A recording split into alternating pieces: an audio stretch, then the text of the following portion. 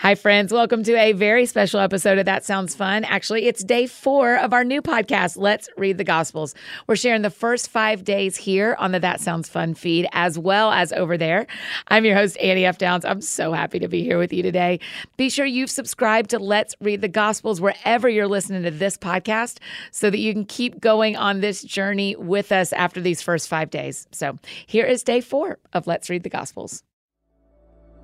Hi, friends. I am Annie F. Downs. Let's read the Gospels. The Gospels are the first 4 books of the New Testament in the Bible: Matthew, Mark, Luke, and John.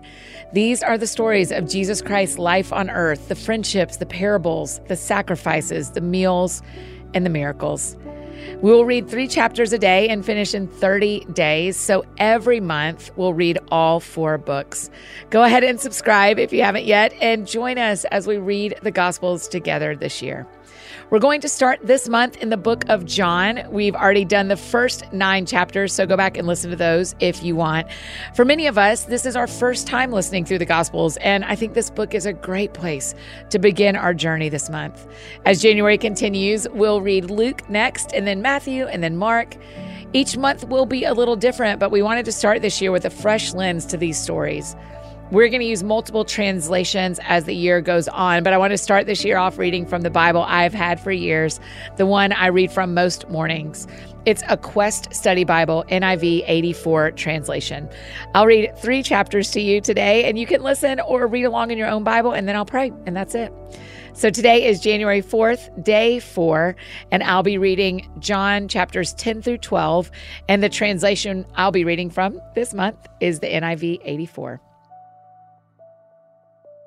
John chapter 10, the shepherd and his flock.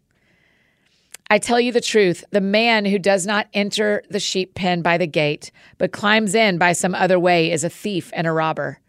The man who enters by the gate is the shepherd of his sheep. The watchman opens the gate for him, and the sheep listen to his voice. He calls his own sheep by name and leads them out. When he has brought out all his own, he goes on ahead of them, and his sheep follow him because they know his voice. But they will never follow a stranger. In fact, they will run away from him because they do not recognize a stranger's voice. Jesus used this figure of speech, but they did not understand what he was telling them. Therefore, Jesus said again, I tell you the truth, I am the gate for the sheep. All who ever came before me were thieves and robbers, but the sheep did not listen to them. I am the gate. Whoever enters through me will be saved. He will come in and go out and find pasture. The thief comes only to steal and kill and destroy. I have come that they may have life and have it to the full. I am the good shepherd. The good shepherd lays down his life for the sheep. The hired hand is not the shepherd who owns the sheep. So when he sees the wolf coming, he abandons the sheep and runs away. Then the wolf attacks the flock and scatters it. The man runs away because he is a hired hand and cares nothing for the sheep. I am the good shepherd. I know my sheep, and my sheep know me. Just as the Father knows me, and I know the Father, and I lay down my life for the sheep. I have other sheep that are not of this sheep pen. I must bring them also. They too will listen to my voice, and there shall be one flock and one shepherd. The reason my Father loves me is that I lay down my life, only to take it up again. No one takes it from me, but I lay it down of my own accord. I have authority to lay it down and authority to take it up again. This command I received from my Father. At these words, the Jews were again divided. Many of them said, he is demon-possessed and raving mad. Why listen to him? But others said, these are not sayings of a man possessed by a demon. Can a demon open the eyes of the blind? The unbelief of the Jews. Then came the feast of dedication at Jerusalem. It was winter, and Jesus was in the temple area walking in Solomon's colonnade. The Jews gathered around him saying, how long will you keep us in suspense? If you are the Christ, tell us plainly. Jesus answered, I did tell you, but you did not believe. The miracles I do in my Father's name speak for me. But you do not believe because you are not my sheep. My sheep listen to my voice. I know them, and they follow me. I give them eternal life, and they shall never perish. No one can snatch them out of my hand.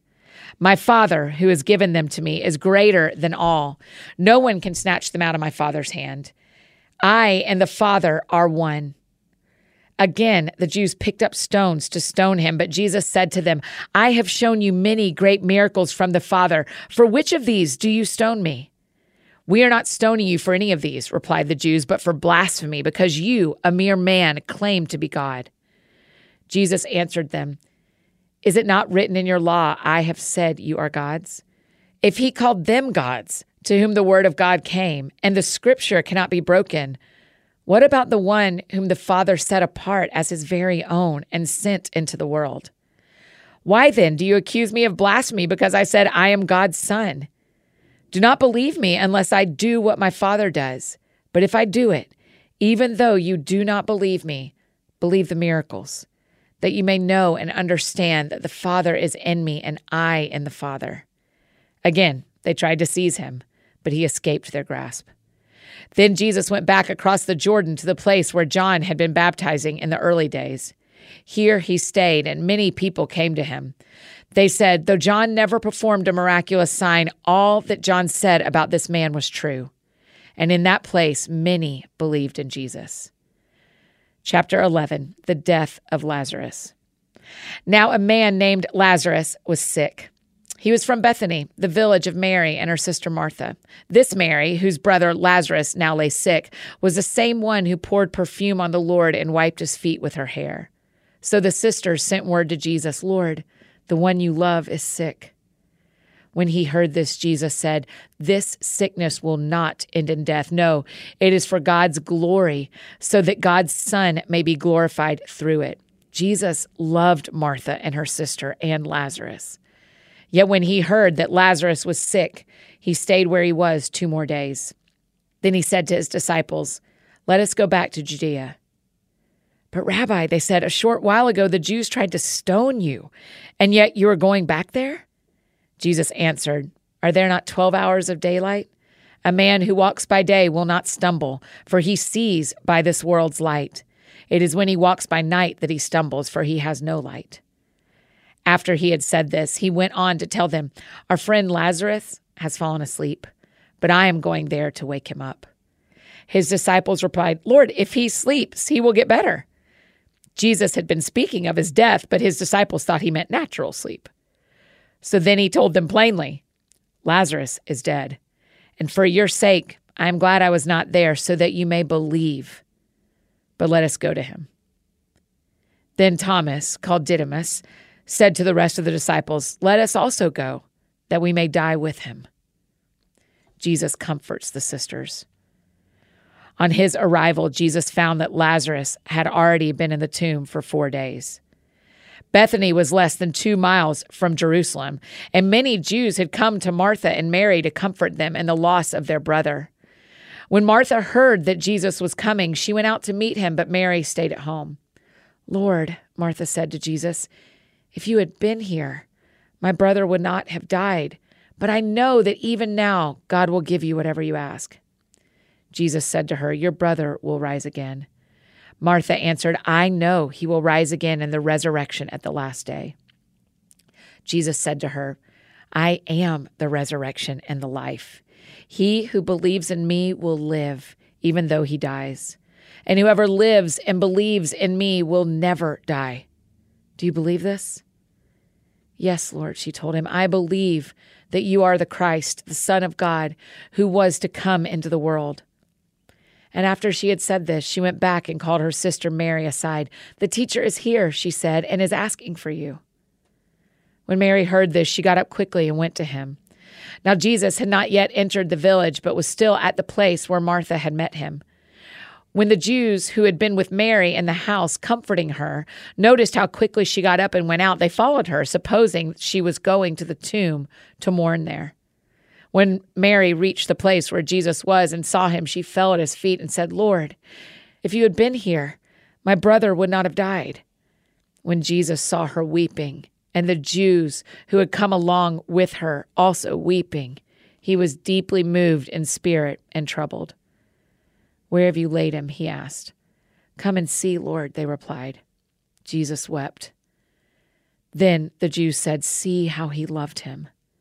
But some of them said, Could not he who opened the eyes of the blind man have kept this man from dying? Jesus raises Lazarus from the dead. Jesus, once more deeply moved, came to the tomb. It was a cave with a stone laid across the entrance. "Take away the stone," he said. "But Lord," said Martha, the sister of the dead man, "by this time there is a bad odor, for he has been there 4 days." Then Jesus said, "Did I not tell you that if you believed, you would see the glory of God?" So they took away the stone. Then Jesus looked up and said, "Father, I thank you that you have heard me. I knew that you always hear me, but I said this for the benefit of the people standing here, that they may believe that you sent me." When he had said this, Jesus called in a loud voice, "Lazarus, come out." The dead man came out, his hands and feet wrapped with strips of linen and a cloth around his face. Jesus said to them, "Take off the grave clothes and let him go." The plot to kill Jesus. Therefore, many of the Jews who had come to visit Mary and had seen what Jesus did put their faith in him. But some of them went to the Pharisees and told them what Jesus had done. Then the chief priests and the Pharisees called a meeting of the Sanhedrin. "What are we accomplishing?" they asked. "Here is this man performing many miraculous signs. If we let him go on like this, everyone will believe in him. And then the Romans will come and take away both our place and our nation." Then one of them, named Caiaphas, who was high priest that year, spoke up. "You know nothing at all. You do not realize that it is better for you that one man die for the people than that the whole nation perish." He did not say this on his own, but as high priest that year, he prophesied that Jesus would die for the Jewish nation. And not only for that nation, but also for the scattered children of God, to bring them together and make them one. So from that day on, they plotted to take his life. Therefore, Jesus no longer moved about publicly among the Jews. Instead, he withdrew to a region near the desert, to a village called Ephraim, where he stayed with his disciples. When it was almost time for the Jewish Passover, many went up from the country to Jerusalem for their ceremonial cleansing before the Passover. They kept looking for Jesus, and as they stood in the temple area, they asked one another, "What do you think? Isn't he coming to the feast at all?" But the chief priests and Pharisees had given orders that if anyone found out where Jesus was, he should report it so that they might arrest him. Chapter 12, Jesus anointed at Bethany. 6 days before the Passover, Jesus arrived at Bethany, where Lazarus lived, whom Jesus had raised from the dead. Here a dinner was given in Jesus' honor. Martha served, while Lazarus was among those reclining at the table with him. Then Mary took about a pint of pure nard, an expensive perfume. She poured it on Jesus' feet and wiped his feet with her hair. And the house was filled with the fragrance of the perfume. But one of his disciples, Judas Iscariot, who was later to betray him, objected. "Why wasn't this perfume sold and the money given to the poor? It was worth a year's wages." He did not say this because he cared about the poor, but because he was a thief. As keeper of the money bag, he used to help himself to what was put into it. "Leave her alone," Jesus replied. "It was intended that she should save this perfume for the day of my burial. You will always have the poor among you, but you will not always have me."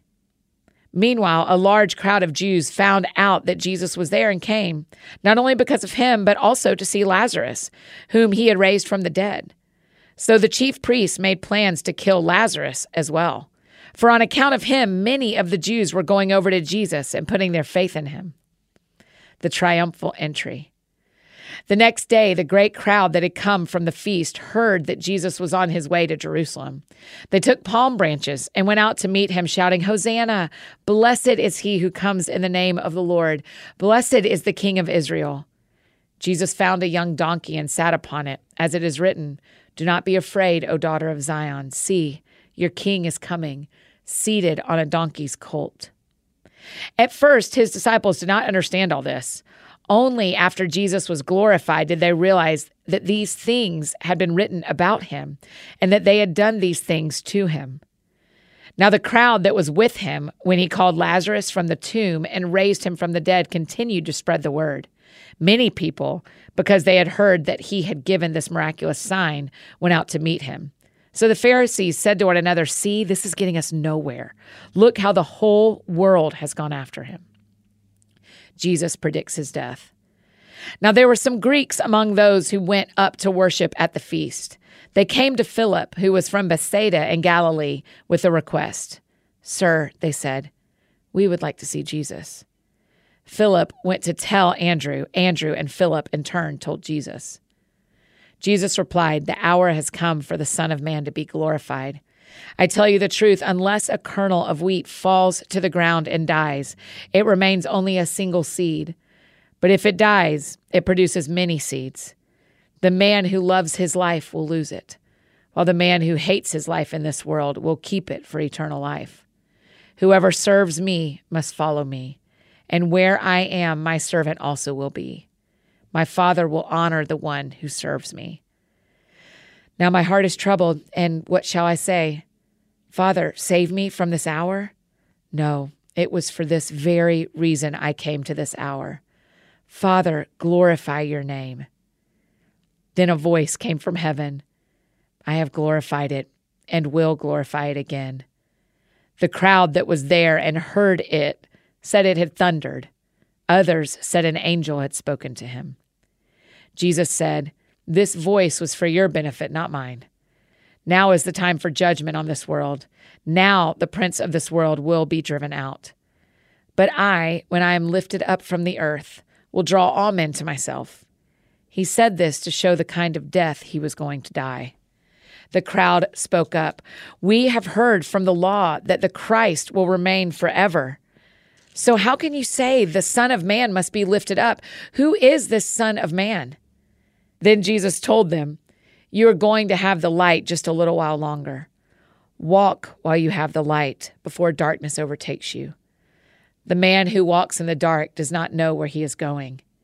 Put your trust in the light while you have it, so that you may become sons of light." When he had finished speaking, Jesus left and hid himself from them. The Jews continue in their unbelief. Even after Jesus had done all these miraculous signs in their presence, they still would not believe in him. This was to fulfill the word of Isaiah the prophet. "Lord, who has believed our message, and to whom has the arm of the Lord been revealed?" For this reason they could not believe, because, as Isaiah says elsewhere, "He has blinded their eyes and deadened their hearts, so they can neither see with their eyes nor understand with their hearts, nor turn, and I would heal them." Isaiah said this because he saw Jesus' glory and spoke about him. Yet at the same time, many, even among the leaders, believed in him.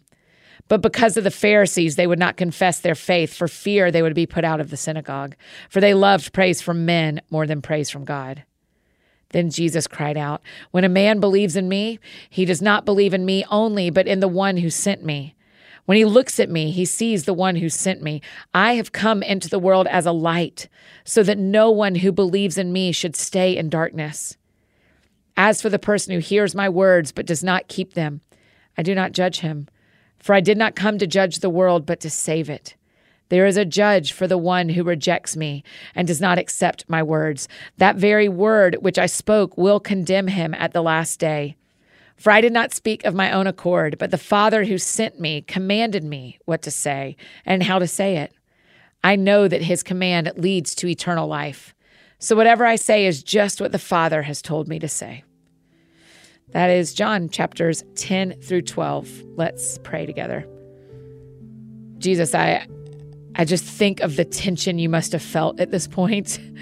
When you saw what was coming, you said it like, "God, glorify yourself in me." And so for all of us that are getting to this day with some tension in our lives too, of what does it look like to submit to what God has to us instead of what we want for ourselves, God, we just say, "God, glorify yourself through us.